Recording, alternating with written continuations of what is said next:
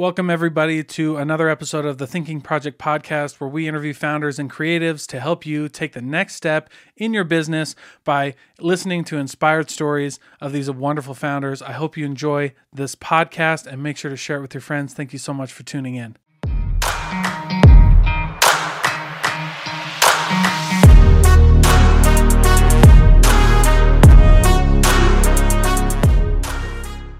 What's up, Connor? How are you, my friend? Dalton, thanks so much for having me on the show. Really excited to see what we jump into today. Dude, I'm excited to be here. Real quick, you have a lot going on. But one of the things you have is your Millennial in the Middle podcast, right? Yes, sir. And then you have the Opt Me business, right? Yep. Or Opt. Yep. Tell us more. Tell us more about what you got going on. Introduce yourself. Yeah, kind of like a lot of people, I think your path a lot of times takes some weird turns. It is a little windy, but getting to the point where you are, and it's pretty cool to see how a lot of events have come together over the last little bit. And I think for a while I knew I was preparing for something, but didn't quite know what I was preparing for. And right now I can say, yeah, here's what's going on. So to give you a little background, I started my career as a professional speaker. Ever since I was a little kid, that's what I wanted to do. Stage fright is not a thing I've ever felt. The bigger the crowd, the better. And I had that entertainer side in me, and started my career working for a financial investment training company in the seminar world. And at 21 years old, I'm speaking on stages. I was traveled to 47 states, 10 different countries, and was on the road about 3 or 4 weeks a month. So it was, pretty crazy lifestyle for about 5 years. And, honestly, from the speaker standpoint, it was kind of like that, getting your 10,000 hours, right? Of getting in there, and a lot of reps. I was on stage for about 3 hours a day, day after day after day, with new groups. And so I really enjoyed that. And I saw all of a sudden, kind of the entertainment side and this speaking side that I've always seen, it all of a sudden merged with sales and business and marketing. And that's what really got me excited. I joined a startup company pretty early on, about 5 years ago, that ultimately got me off the road during that bit. I worked with a company called Gig, Gigg, and was there for about 4 years doing all things sales and marketing, and kind of learned the tech startup game for the first time. And then at the end of last year, I connected with a gentleman named Jason Peterson, who has done a lot of different startups as well as buying bankrupt businesses. And that's kind of been his MO in his career. And we started riffing on this basic idea of a monetized meeting and getting paid for your time. And it's led to what we're about to launch, the app called Opt. Our website is optme.com. So the company's Opt.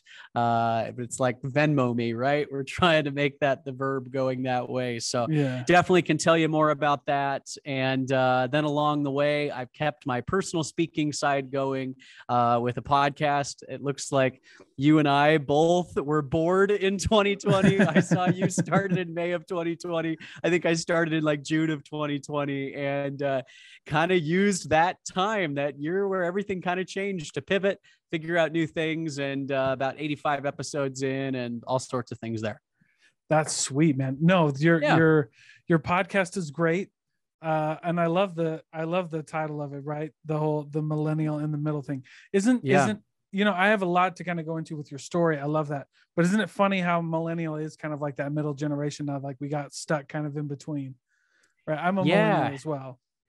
For sure. I mean, I've always loved generational theory and looking at, because really it's history and the point that we are in our lives when we face big events. And we do that as a society. We do that as a globe together. And I love studying how we react and how that affects the way we communicate, our culture, our careers, for sure. And so, to me, I think millennials are now kind of that middle generation between kind of the group that's phasing out and Gen Z that's coming up and trying to find that common ground. Yeah, because we were, right? Most millennials grew up in a time, I remember times before the iPhone, right? And before sure. Facebook and all that stuff. And then, so you have like the generation before us who never grew up with that, didn't have it until they were much older. And then you have the new generation who doesn't know anything different. Like my daughter, first world country problems, but like my Netflix was down. So I let her watch, like, we had some kind of TV show on, right? It was like we were at a hotel, right? And we didn't have Netflix. We just turned on the TV. And she was like, Dad, the TV's broken. And I go, what are you talking about? And she goes, it stopped playing my movie. Here, look. And it was a commercial. And she'd never seen it. I mean, my daughter's 5, but like, it's just funny how like she's never seen a commercial. She thought it was broken. It's so wild. And especially technology, right? Like it so affects the way we were raised and brought up. One of the terms they often call Gen Z is iGen, and it's your daughter, right? Like grew up with an iPad and an iPhone in hand, and we're starting to see how that generation's going to take the workforce and what they'll do, but just trying to make some sense of it all, right? Yeah, that's wild. So you're 21, you're speaking. I'm interested. This is a lot of things that like people, ask a lot, right? Everybody, that's like for some people, I guess that's the ideal gig, right? Like I get paid to speak and that's all I do. So, and I mean, there's obviously more to that, but I'm curious, how did you land in the professional speaking world to begin with? Yeah, really good question. As I was young, it was something that I was good at. I had a skill and I really loved it. So of course I wanted to go make it happen. But, when you're young, you don't necessarily have anything to speak on yet, right? Like it's kind of that mode of you can't go be a motivational speaker or a business consultant when you haven't done anything in the real world. You got to have some gray hair. Sure, yeah. And so specific to the speaking, what I found was there were either two ways to break into that industry. You, one, had to do something or have some story that other people wanted to hear, or you start speaking for an established organization or established company. And so that's what I did. And I was teaching their concepts and their principles and, their investment strategies and things like that. And then I think at some point, every speaker or every creator that's done that for an organization or a corporation, they realize that they want to start talking about their own stuff, right? Like all of that time for 5 years on the road, while it was my personality and I was making real connections, I was pitching someone else's concepts and ideas and their business. And I always knew there would be a time that would shift, and it would then be time for, me to share what I was passionate about. So maybe you could say I did it backwards. I got the speaking experience first, then figured out what I wanted to speak on. And now here I am. Well, but sometimes that's how you have to do it, though. I love that you said that, like speaking for an established company, because like that's also how a lot of speakers start their own speaking journey, is they like create a company where they have other speakers come, right? They create a business and they bring in other speakers. Kind of like, like one time I was just messing around on LinkedIn and I was like, my dream is to moderate an event at one of these big events like Consumer Summit or something like that. I want to moderate a panel. Yeah. And somebody wrote in the comments, they're like, just start an event and moderate your own panel. I was like, well, thanks for making it sound so easy, making me feel stupid, man. It's totally true. Like you just got to jump in, you got to get started, and the credibility comes along the way. And you never feel like you're there. Like I was just talking to a friend the other day about imposter syndrome, and he was starting a new business and was kind of basically feeling that sentiment. And I said, look, if you're not feeling a bit of the imposter syndrome, you're not thinking big enough. Right. And so I think having that of like, wow, just jump in shows to me that you're on the right path and you're doing things. Yeah. And that's that's the hardest part for businesses. Right. And that's my like message to everybody, because I'll inevitably talk with like somebody who listens to the podcast or some of my friends, and we'll be talking about business and they're like, how do I do this thing? And I'm like, bro, you just got to start. Right. Yeah. Like you just have to get going and work on it. Right. I think that's cool. So let's dive into, I think that's funny, right? Because you go from public speaking. I mean, it's interesting, right? It's like you go from public speaking, then you go into this arena where you're helping other people. So you're getting paid to speak, and now you're helping other people to kind of get paid to speak, essentially, right? Like for their time and all these things. Yeah. Where did that idea come from? Yeah, really, really good question. And this is kind of where it all comes together. Frankly, Opt is a pandemic born company. That I think the pandemic, we all knew when it was happening that it was going to change the world, right? Like that this just little brief pause in our day-to-day routine would lead to huge changes moving forward, but we didn't necessarily know what that would be, right? Like in the middle of it, we knew this was big, but we didn't know how we'd come out on the other end. Yeah. And for me, I think more than anything else, like there was an awakening that took place. And going back to generational theory, actually, like they list the types of events in our nation's history that lead to this, some sort of reaction or some sort of, following events that take place because of one big thing, and really an awakening in the sense of people were able to stop for just a second, get off the hamster wheel. We were bored for the first time ever. These are the days that we're sitting home watching Tiger King. And it was such a weird time. But what happens when the whole world goes through this little pause at the same time, and we reevaluate our priorities and our values and what matters most? What do we want our life to look like? And as far as our careers go, there are three things that happened that really were pretty sequential. The first is work from anywhere.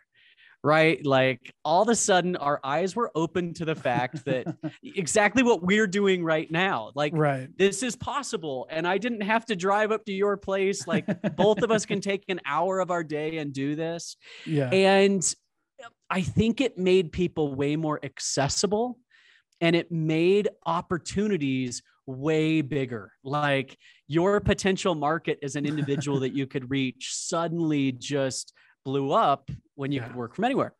Yeah. And so then the next kind of trend with that is all of a sudden people want now to go back to work, right? Like, all right, corporations are saying, come back into the office. And what happens? 40 million people resign.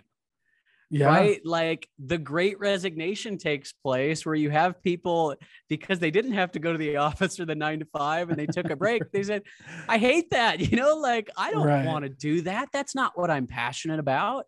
And that then leads to the third of a lot of what's being written about right now is what they call the passion economy. Yeah. And it's this mindset, right, of people finding what they're good at and what they love, which typically align because as humans, we like being good at things, right? Yeah. And figuring out how to monetize on that, how to make money, how to turn that into something official. And so that's kind of the movement that was taking place.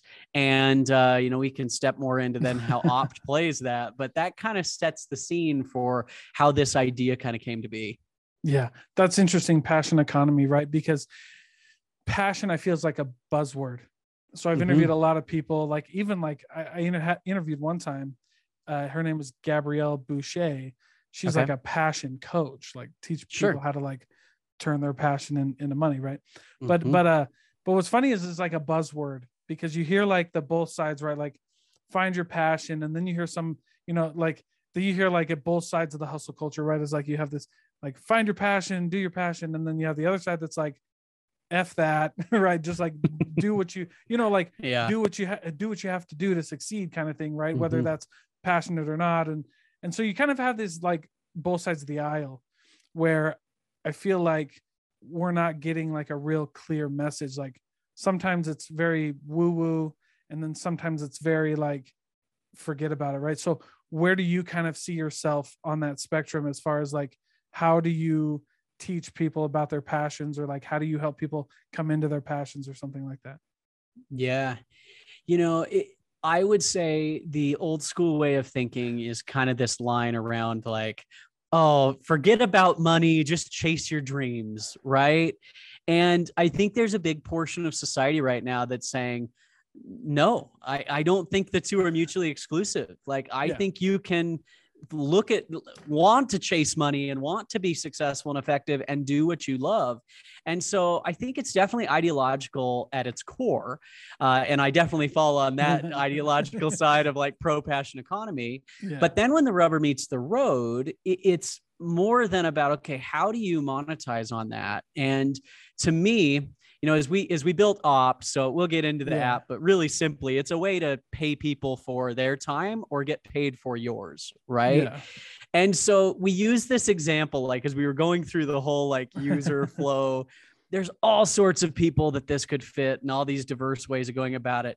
And we use this example of like, if someone was an expert in lizards, right? Like, as dorky as that might sound, but like they know everything about lizards. If you're going to buy a pet lizard, like this is the guy to talk to.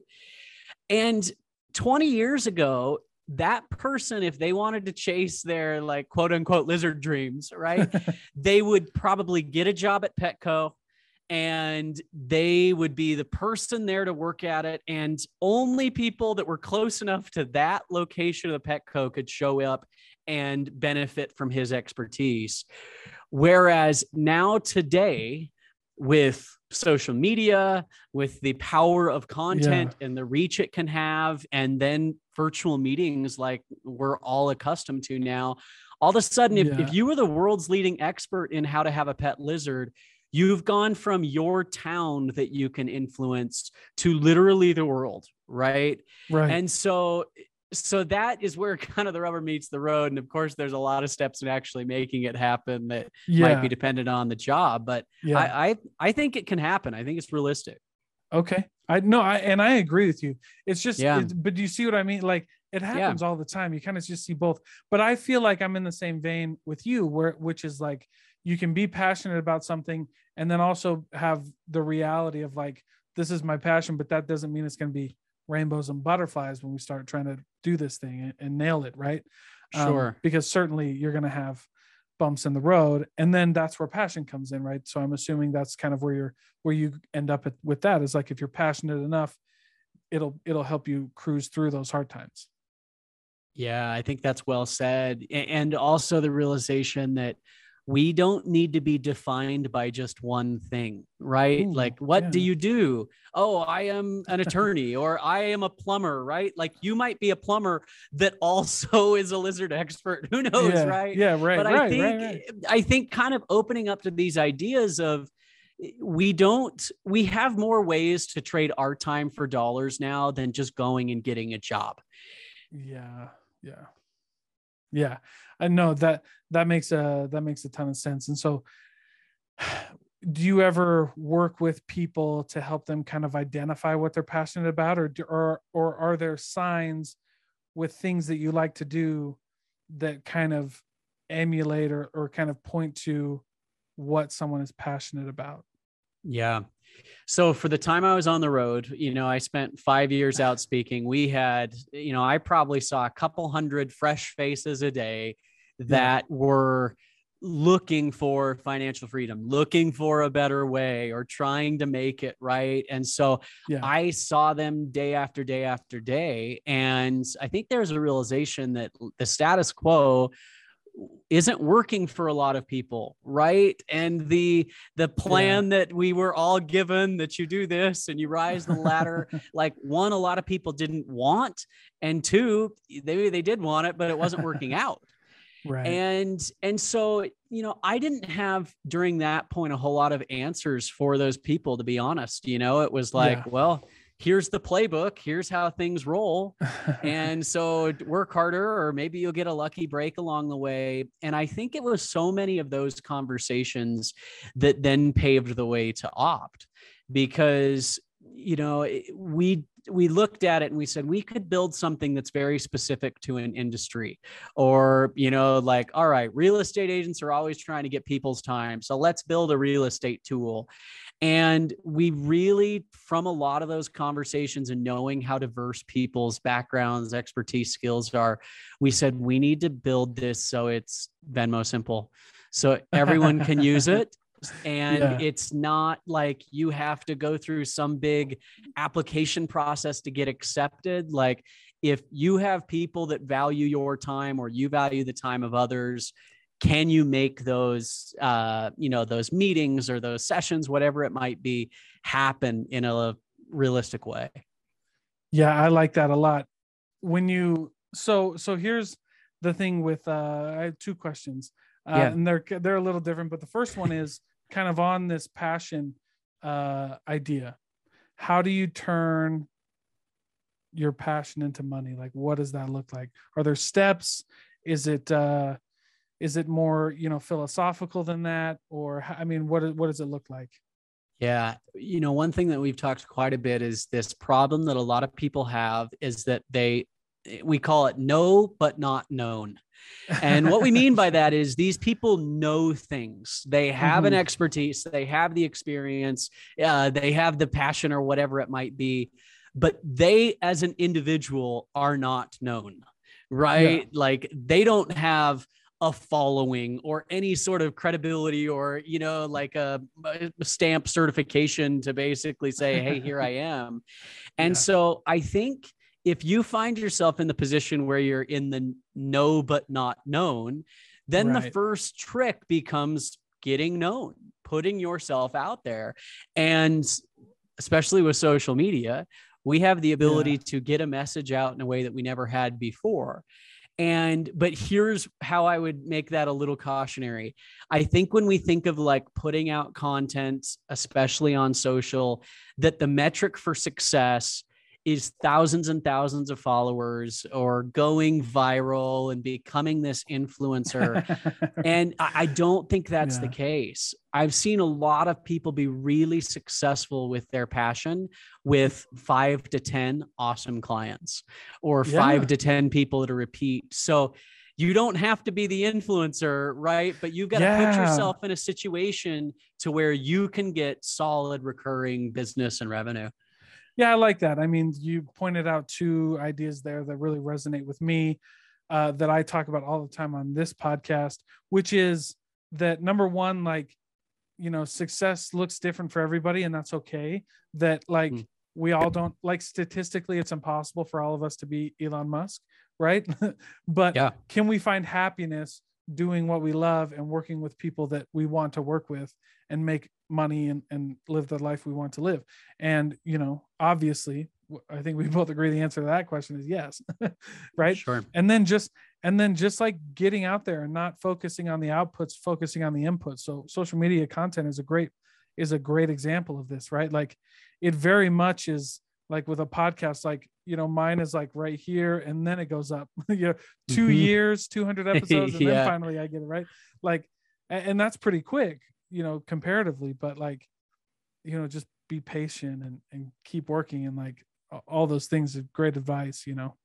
Yeah. And kudos to you. We have similar stories in the podcasting world, right? Of like my first episode was in my living room with, just like this janky little setup I'd put together. And I go back and listen to those first 15 episodes. Now I'm like, oh, this is awful. I feel bad for making people listen to this, but you just have to get rolling. It's never going to be perfect, but hopefully it only gets better. Yeah, absolutely. So my idea with that, like my philosophy is done is better than perfect, right? So like just, and people love to see the progression of you as a creator, of you as a brand and a business and things like that. So I don't think there's anything wrong on that end. You know what I mean? As far as like just making sure that like you're doing what you love and kind of getting to that point.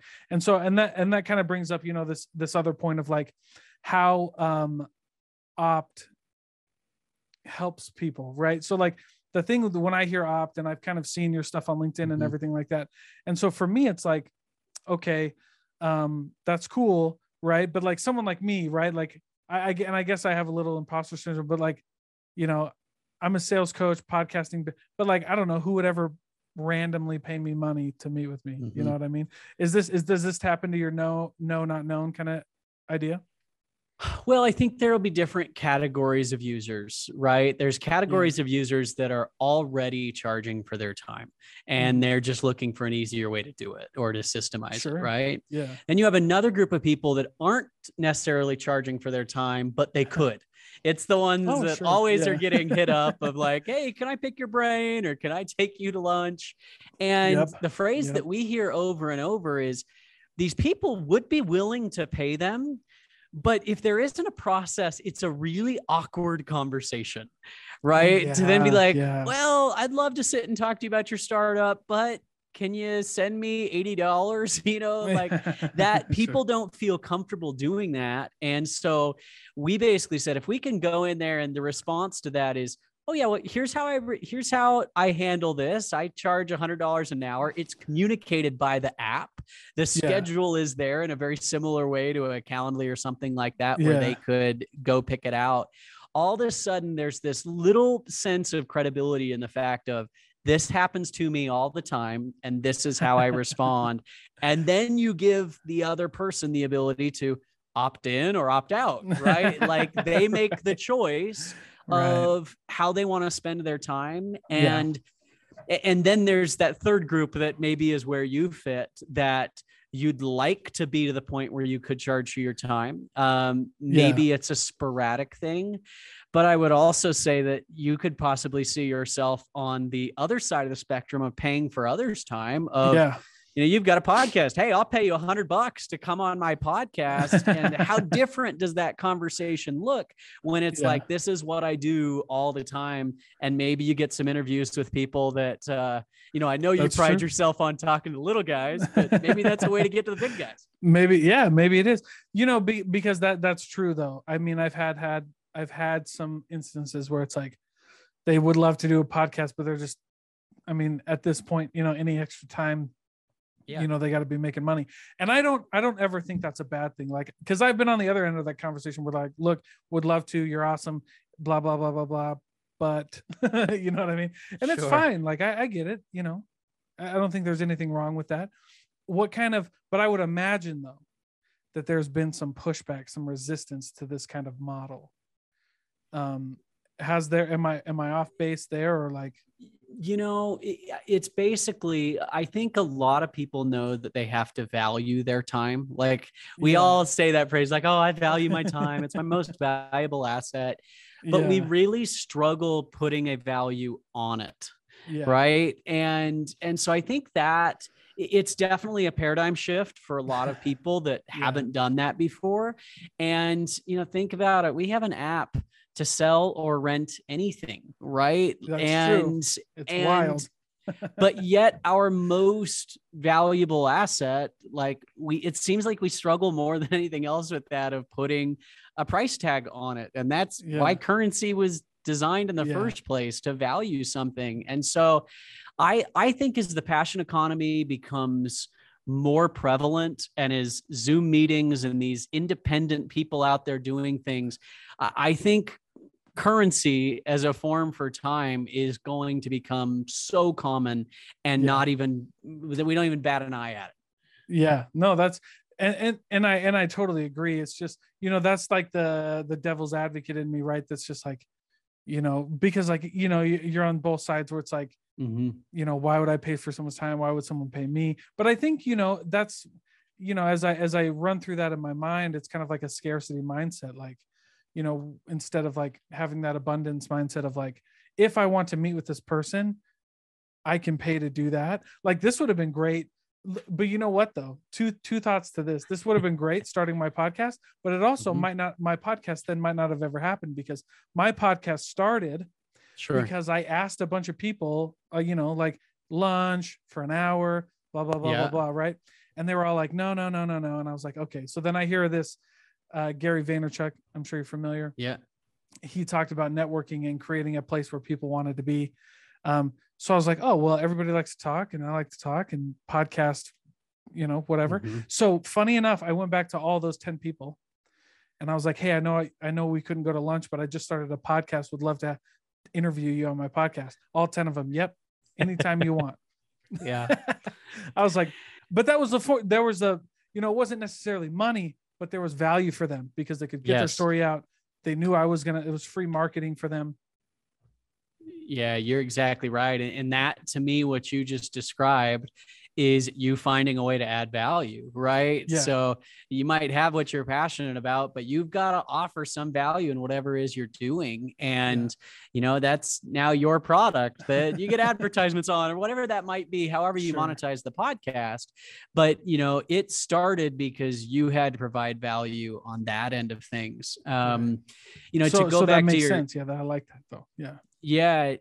To go back to your question kind of about the pushback, I was going to give you an example that, you know, we've seen quite a bit of, you know, there definitely will be people that say, oh, I'm not willing to pay for time. And it almost becomes a way to weed out and to find who's serious that a lot of people really love. Yeah. So for example, I'm really connected with a lot of social media influencers, you know, kind of the businesses I've been in, I've been with a lot of them. And if you go to someone who's a legit influencer and you go look in like their Instagram message requests, not their inbox, but the ones that don't follow them, thousands of messages. Like I've seen it over and over of all these people, and most of them are wannabes. They don't have an actual partnership that they can bring, but there are some in there that are legit brands that are trying to reach out, that influencer would want to know. And so, for example, but they just get lost in the message request. Yeah, that's a good point. Yeah. So all of a sudden you respond to everyone and say, okay, sure, I'll do this, but I charge $50 for an hour. You might only have 10 of your 2,000 that do that, but the 10 that do it, they've researched you, they're serious. That probably has the best chance of being the best meeting too. So I think there can be some benefit of people self-selecting out. Yeah. You know what? That's true, because I was just talking about this the other day when I was recording a podcast, right? But we were talking about this, and it's always come up, right? But like I used to do, I mean, I still do now a little bit, but I used to be a heavy into like sales training. And now I'll do it every once in a while, but I'm focused primarily on my podcast. But I remember growing up, or not growing up, but like being new in the sales training world. So I had sold for like 6 years. I was really good at what I did. And now I'm training teams and people. And during my 6 years, I had paid probably like 15 or 20 grand into my own sales training, along with the experience, like my own sales training. And, but I'm like, you know, ADHD. So I kept everything because I knew I would forget. So I have like a whole Google Drive folder with like Grant Cardone, Jim Rohn, Jeb Blunt, all these guys, all the big Anthony Iannarino, all these guys. And when I would train people, I'd be like, hey, if you want to learn, here you go. Like it's all free. Yeah. And if I had 10 people, 0 people would take me seriously. And then when I started sales training, I made my own program. I put in all my own stuff and started charging for it. And 10 out of 10 would join. It's just it's just the weight that we put in that money, you know, that we have to stick with it almost. For sure. I love that story. And I've heard so many similar to that, because that's perceived value, right? Yeah. Like, if I'm a golfer and my dad's a golf pro, and it's like the guys that teach the most lessons are the ones that charge the most. Yeah. Because it makes people think, well, if I'm going to take a golf lesson, I want the best guy. And if he's 100 and he's 75, I'm going with the 100 guy. Yeah. And so I really think there's value in being confident in what value you add, putting an actual price to that, and then sticking with it. And, you know, valuing your time and the time of others, that you're serious and you know that what you're bringing to the table, you know, is a big deal. Yeah. I'm a religious buff, right? So there's that saying in the Bible that's like, don't cast your pearls before swine. Yeah. Kind of thing. Right? Like, I have never heard anyone say religious buff. I like that. I say history buff, but you're a religion buff. Let's go. Yeah. Well, that was funny. So you want to hear a funny story just about this whole, because it just kind of flows with our topic, right? Like when I was growing up, I was in, I grew up in a really small town. And I remember telling my mom one day, she's like, what do you want to do when you grow up? You know, we have that conversation. And I was like, well, you know what? I really like teaching. Like, I really like coaching people and teaching people. And my mom goes, she's like, well, teachers don't make any money, so you got to pick something different. And I was like, ouch. But because of that small town, we didn't have a lot of exposure to like ideas or anything. Like in my town, it was like you were one of the, you're the only CPA or attorney or whatever, right? Or you worked in the factory, or you worked on the farm. Like that's just what you did, right?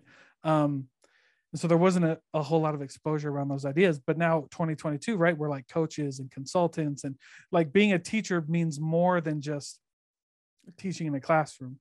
And so it's just funny. Like then I found my way through like, oh, okay, I can teach, and like, oh, I can actually I can have a lot of fun and still do what I love, because I do love religion and philosophy, right? And you can do all those things because we're in this passion economy. We're in this like connected economy now. So it's so true. I wish I would have done this earlier, but I'm doing it now. So, I love that visual of you talking about the small town you grew up in, and because you can almost feel it like being in a different time that we struggle relating with now. And to me, it goes to show like this evolution of values that's taken place, because, 40 years ago, or in a small town like that, like what you valued most was stability, was security. It was the fact that you were going to put food on the table, and you had generations that doing that was the American dream, right? Like having that cookie cutter house in an American suburb with a white picket fence was like, we've made it. I think as society evolves and expands, all of a sudden now, like the things we value aren't necessarily safety or security. It's doing what we love. It's fulfillment. It's travel. It's flexibility. It's not being bored doing the same monotonous thing your whole life, right? And so to me, I think like that always is the higher level, and then the trickle down of how people then actually go about applying that. Yeah. Well, and it's just like we even get in like small town mindsets, right? Too. Like I meet people with that. I'm like, like for example, it's just so in my when I grew up, it's just so crazy. And this is why I kind of want to like go back to my hometown and like offer some of these things to kids, because like you just don't know what you don't know. Like for example, I tell the story all the time. People are probably sick of hearing it, but it was a very pivotal moment in my life where, in high school, you do the how-to award, or like the most likely to succeed award, or whatever, the most likely to award. So growing up, I was always salesman. I was selling, like I got kicked out of the school playground because they were selling like Fruit Loops and stuff. And I was like, dude, I can sell it for cheaper. I can buy it for cheaper, sell it for cheaper, and make money. So I'd peddle these things on the playground. Kick me out. They're like, you can't do that. So I have stories like that, right? So like what happens when I get to high school when they have these most likely to awards? Well, the one that I win is most likely to be a con artist award, because in a small town, you don't know what a salesman is. Yeah, that is too funny. You know what I mean? It's like, you just get into these mindsets and like people, so I love this idea. And I guess to kind of bring it full circle, I love this idea that, teaching people how to make money doing what you're passionate about, and that's actually possible. Because like, if you're in a small town, if you're in a high school where there's only 500 kids in the middle of Iowa, that isn't really possible if you don't know those things. Yeah. There you go. I love that. We have some of those same genetics of trying to move some product on the recess playground. Yeah. I love it. I sold, like when I growing up, I sold like candy like that. And then one time my mom, so I lived in a town in Iowa right next to Nauvoo, Illinois. And it's a big history site for the Church of Jesus Christ of Latter-day Saints. So back then there was a big pageant, and it would bring like hundreds of thousands of people, like literally into the town. And so one day my mom comes home with like the trunk is full of like these store pulled ties. So like if it's kind of like a Nordstrom's rack model. Like if Macy's doesn't sell all their ties, they'll give them to Nordstrom's rack, and Nordstrom's rack will sell them at a discount. So she comes back with all these ties, and she's like, hey, you're going to earn some money this summer. She got me a chair and a tent, laid out all the ties. And for like 2 summers, I spent all my time out there selling like these store-bought ties, like a lemonade stand, but like not a lemonade stand.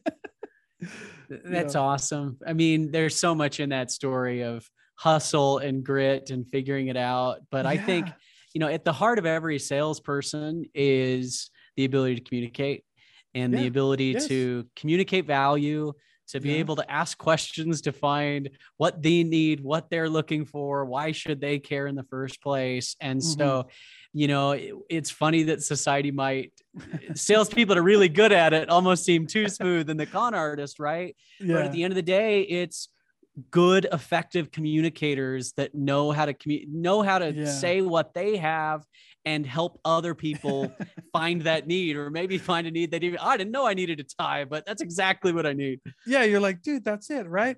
Well, and it's just this idea that like, yeah, I mean, you know, when you're talking about, you know, to kind of bring it full circle with your company opt and everything like that. Right. It's just like, do you you know what I mean? Like giving the right amount of time to the right people, you know, and sometimes, yeah, it's got to hurt a little bit to do that. Yeah. Like that's what, you know, it's just what we got to do. And so I just think it's funny that when, you know, when we talk about all of this, like, yeah, I mean, putting skin in the game to talk to somebody that you really want to talk to, that's it, right? That's what it's all about. Yeah. And there's definitely, you know, there's the expert guru side of things that'll be used a lot, but then there's some use cases that we've been surprised by. Like one industry that's just loved this has been construction. And so, for example, you've got a lot of contractors now that are charging for bids. And, you know, because if you're going to go out to someone's house, travel there, go check it out, give a bid, it's probably a couple hours for most of these contractors. I was just talking to one of our users that basically said, I'm a general contractor. I have 8 houses that I'll build at a time, but I will do 5 to 10 bids a week. And so like he knows how big that number is. And he goes, and so that's 20 hours a week I'm spending. And most of those people just want to pick my brain. They just want to get a quote. Dude. They just want to get numbers. They kind of like manipulate you a little bit, like come do a bit on my house. And, how would you do that again? And then they just go do it themselves. For sure. Yeah. And so he's like, I don't have a way to charge for that. So all of a sudden, if they can schedule, the money's paid, they go and do that. You know, all of a sudden you have all these people that have struggled making money before a contract is signed. Yeah. That's funny that the GCs wouldn't do that. Cause like, you know, HVAC or electrician or any of those guys will make you pay. They're like, it's like 150 for me to just come out there and talk to you. Right. Sure. Yeah, but that's funny that GC, but it's a great use case because it's so true. But and you know what it reminded me of is like, so you know your general contractor in that story has 8 houses that they're building, but they spend 20 hours on the side doing bids and all these things, and that just makes me think of like how to monetize, you know, your side income, because like everybody does that, right? Like I work 40 hours a week, but I do all this stuff on the side that I'm sure, you know, if you're in a position like that where you're with someone's time, right, you could definitely do that. It's just another way to like make money on your side hustles. That's a great idea. Yeah, I think you said that so well. And that goes back to what we said earlier, like you don't have to be just one thing. Yeah, you know, you can have a side hustle and you can find other ways to monetize. Now this is something that I struggled with. I just only recently kind of got over it. But like, how do you tell people, like when you have throw this idea at people, pitch this idea to people of like this building your personal network, and it's okay to like, you know, have your 9 to 5, but also be working on this side stuff. Cause I was always afraid that if like my employer knew that I was doing a podcast or something like that they would get upset. Right. And actually what I found out was the exact opposite, but I felt like, you know, I could have done this way earlier. So I don't know, does that conversation ever come up to like, yeah, I could do it, but like my boss will say this, or like, you know, what will happen to my network or something like that. Right. Oh, I have this conversation all the time. And I think this is the evolution that's happening in the workforce as well, that was shown to us by COVID. So like what you just explained is employers have always been used to feeling like they owned a person, right? Like I own everything in your professional space, and the amount of time you put in, like you have one way to make money, and that's the salary I pay you. And so all of a sudden people started working from home, and you had these corporations that felt like they'd lost control. They're like, well, how do we know if people are putting in an 8-hour day? What if they're working on other things? Like, it was all fear driven. And to me, I think the shift that's starting to take place, and obviously we still have a long ways to go, right, is by changing the way you actually value employees. So it becomes less about the number of hours they're there doing their job, which, by the way, we know a lot of people, will be at the office for 8 hours, but maybe only do stuff a couple of those hours. Well, sure. And, I mean, and then figuring out, so how do you now reward people based on output and reward them in a way that's based on what they're actually doing? And if a company can do that well, then who cares what else they have going on, right? It only brings energy. Like, do it, come to work. Don't feel like this is the only monotonous thing you have to do.